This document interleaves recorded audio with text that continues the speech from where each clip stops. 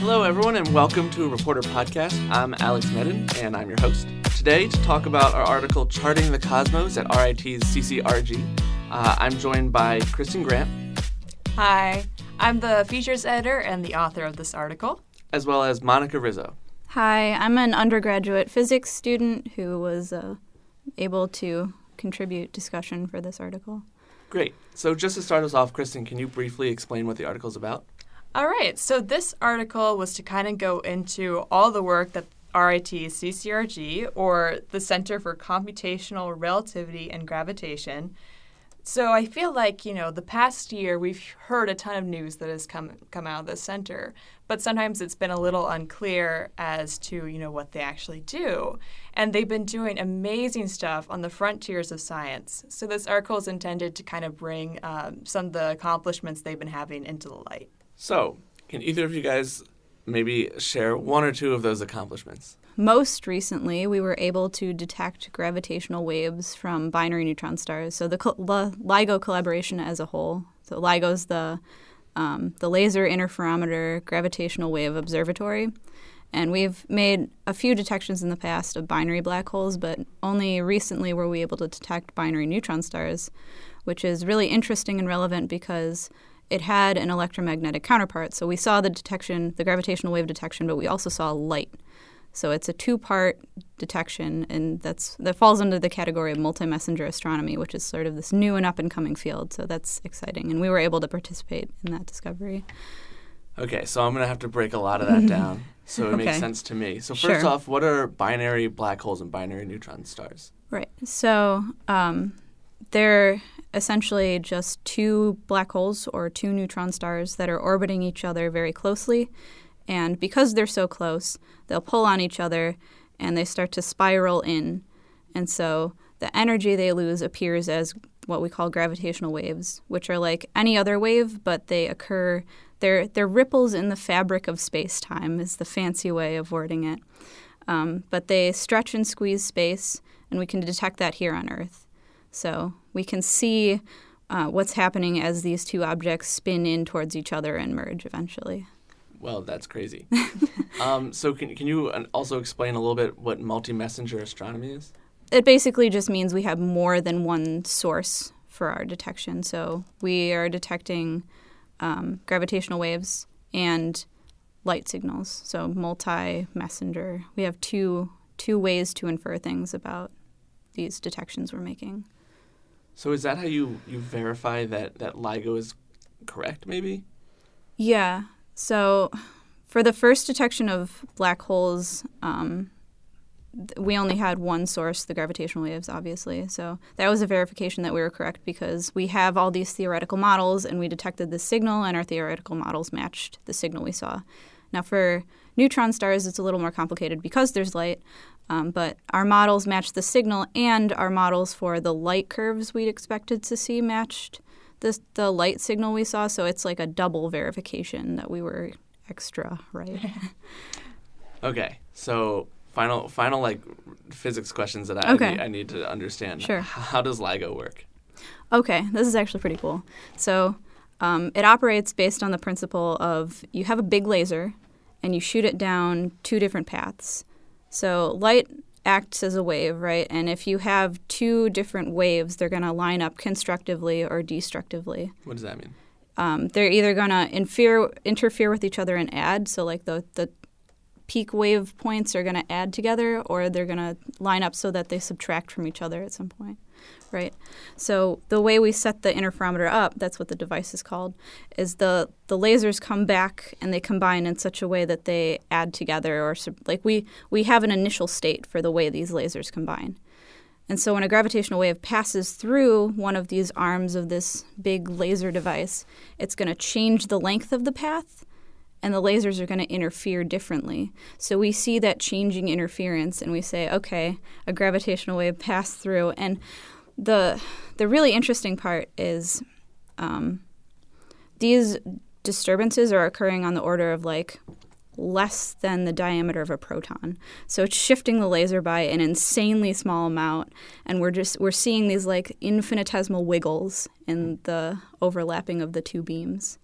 So it's really an engineering like masterpiece. It's crazy.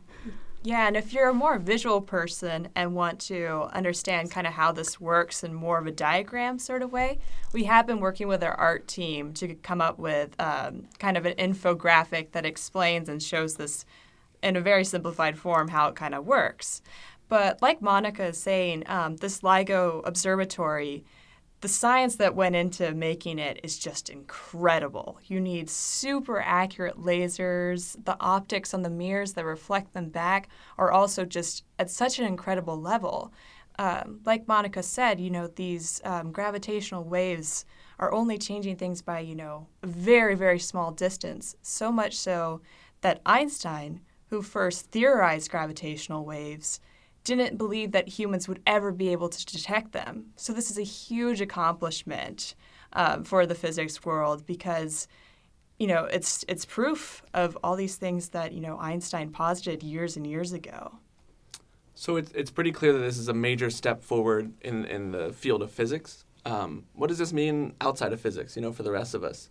Like I said, it's a very incredible engineering feat. So it's just a lot of technological advancements have come out of this, I think. And it's relevant to everyone because we're learning more about where we came from, honestly. That's like the goal of physics, is to learn more about where this all came from. And specifically with the neutron star discovery, we now know that heavier elements come from the merger of two neutron stars. So we discovered that this specific merger resulted in the production of gold and platinum. So that's pretty cool. That is pretty cool. So you worked with the CCRG, and that's just an RIT laboratory. Right. But this was like a greater project in general. So what did we specifically do to contribute to the project? Our group did a lot of data analysis. So my advisor who I work with, Dr. Richard O'Shaughnessy, performs this analysis technique called parameter estimation, where you look at the gravitational wave signal and you perform statistical analysis to say, okay, I think that it came from a binary with these source parameters, so masses, radii of the neutron stars, and spins and whatnot. So it's a lot of computer modeling and math and statistics that we do over here. It's a lot of interesting problem solving, I think. So what do you guys think this sort of contribution to research means for RIT as a university? I think we were able to contribute to something really incredible. It's definitely, I think it's a incentive for more younger students to join the research community. At least I know a lot of my peers are excited about this and want to participate in more research. So I think that's a step forward for RITs, bringing in more young researchers. But that's great. Yeah. So what do you see as the next steps for like this research? Is it like gravitational waves and then like teleportation? Like So LIGO's definitely going to keep taking data. We have our last observing run ended, but we're going to start a third next year at some point, I think. But the future is actually space-based detectors. So we want to make LIGO in space, basically. It's called LISA. So what's the benefit of putting it in space, other than that's just really cool? Yeah, there's less noise, actually. So one of the things that we have to do for our ground-based detector is subtract noise because there's a lot going on in the Earth. There's like earthquakes, and you can even pick up stuff like a refrigerator in the building next to the detector. And in space, you don't have that. It's a lot less noisy, and it's a lot easier to pick up quieter signals. So does that mean they're going to have to put a 2.5-mile tube in space? Yeah. Okay, cool. So I'm also curious what this research means, I guess, kind of personally for you. Mm-hmm. Like, what is it like? Because you're undergrad, right? Right. So what's it like working on a huge, science-forward major project as an undergrad? It's pretty incredible. It's a little bit unbelievable, honestly. I never thought that LIGO would detect binary neutron stars while I was still an undergrad because that's the sort of work I've been doing for the past 3 years is working with how to deal with neutron star detections and how to analyze the data if we were to get any, and we did, like out of nowhere, really. So it's exciting, and it's sort of a motivation to keep going forward with this. So Kristen, as the author of the article, what does all this mean to you, I guess? Because, you chose to write this, so why? Yeah. So at first I was kind of nervous because, as I mentioned in the article, I'm a design student. And I was like, am I the right person to be writing this article? Should we have someone with a bit more scientific background? But I think what's been really fun is then I got to learn all about what the CCRG is doing. And I didn't really know anything beforehand. I think I was able to write an article that, is a bit more approachable because of it. And I think that also, every day we kind of get stuck, and just going from our day-to-day activities, where the CCRG, what they're doing is they're focusing on something that's so much bigger than ourselves, I guess. They're looking at the universe and they're trying to find out more about it. And that's just incredibly inspiring. And just all the collaboration that had to go into, making LIGO happen is also just incredible.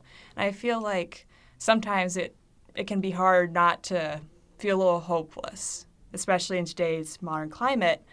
And to see something like this where hundreds of scientists came together and made this happen and discovered and confirmed something that, a bunch of people thought could never happen. It's really incredible. I'm even getting a little emotional talking about it. I'm glad it moves you. And I'm also glad that you made it more approachable, because I would not have been able to understand the article at graduate level physics speech. But I think that's going to be all the time we have today. So thanks for listening. Be sure to follow us on social media. We're at Reporter Mag on Twitter, Facebook, and Instagram, as well as Reporter Mag on Snapchat. Of course, make sure to read the article when it hits the stand or goes up online at reporter.rit.edu. And finally, before I sign off, as usual, I'm going to ask you guys to call rings. If you remember Yik Yak, it's kind of like that. Anonymously, you can text in, you can call, share your opinions, and if they're fun, they'll get put in the magazine. So the number for that is 585-672-4840.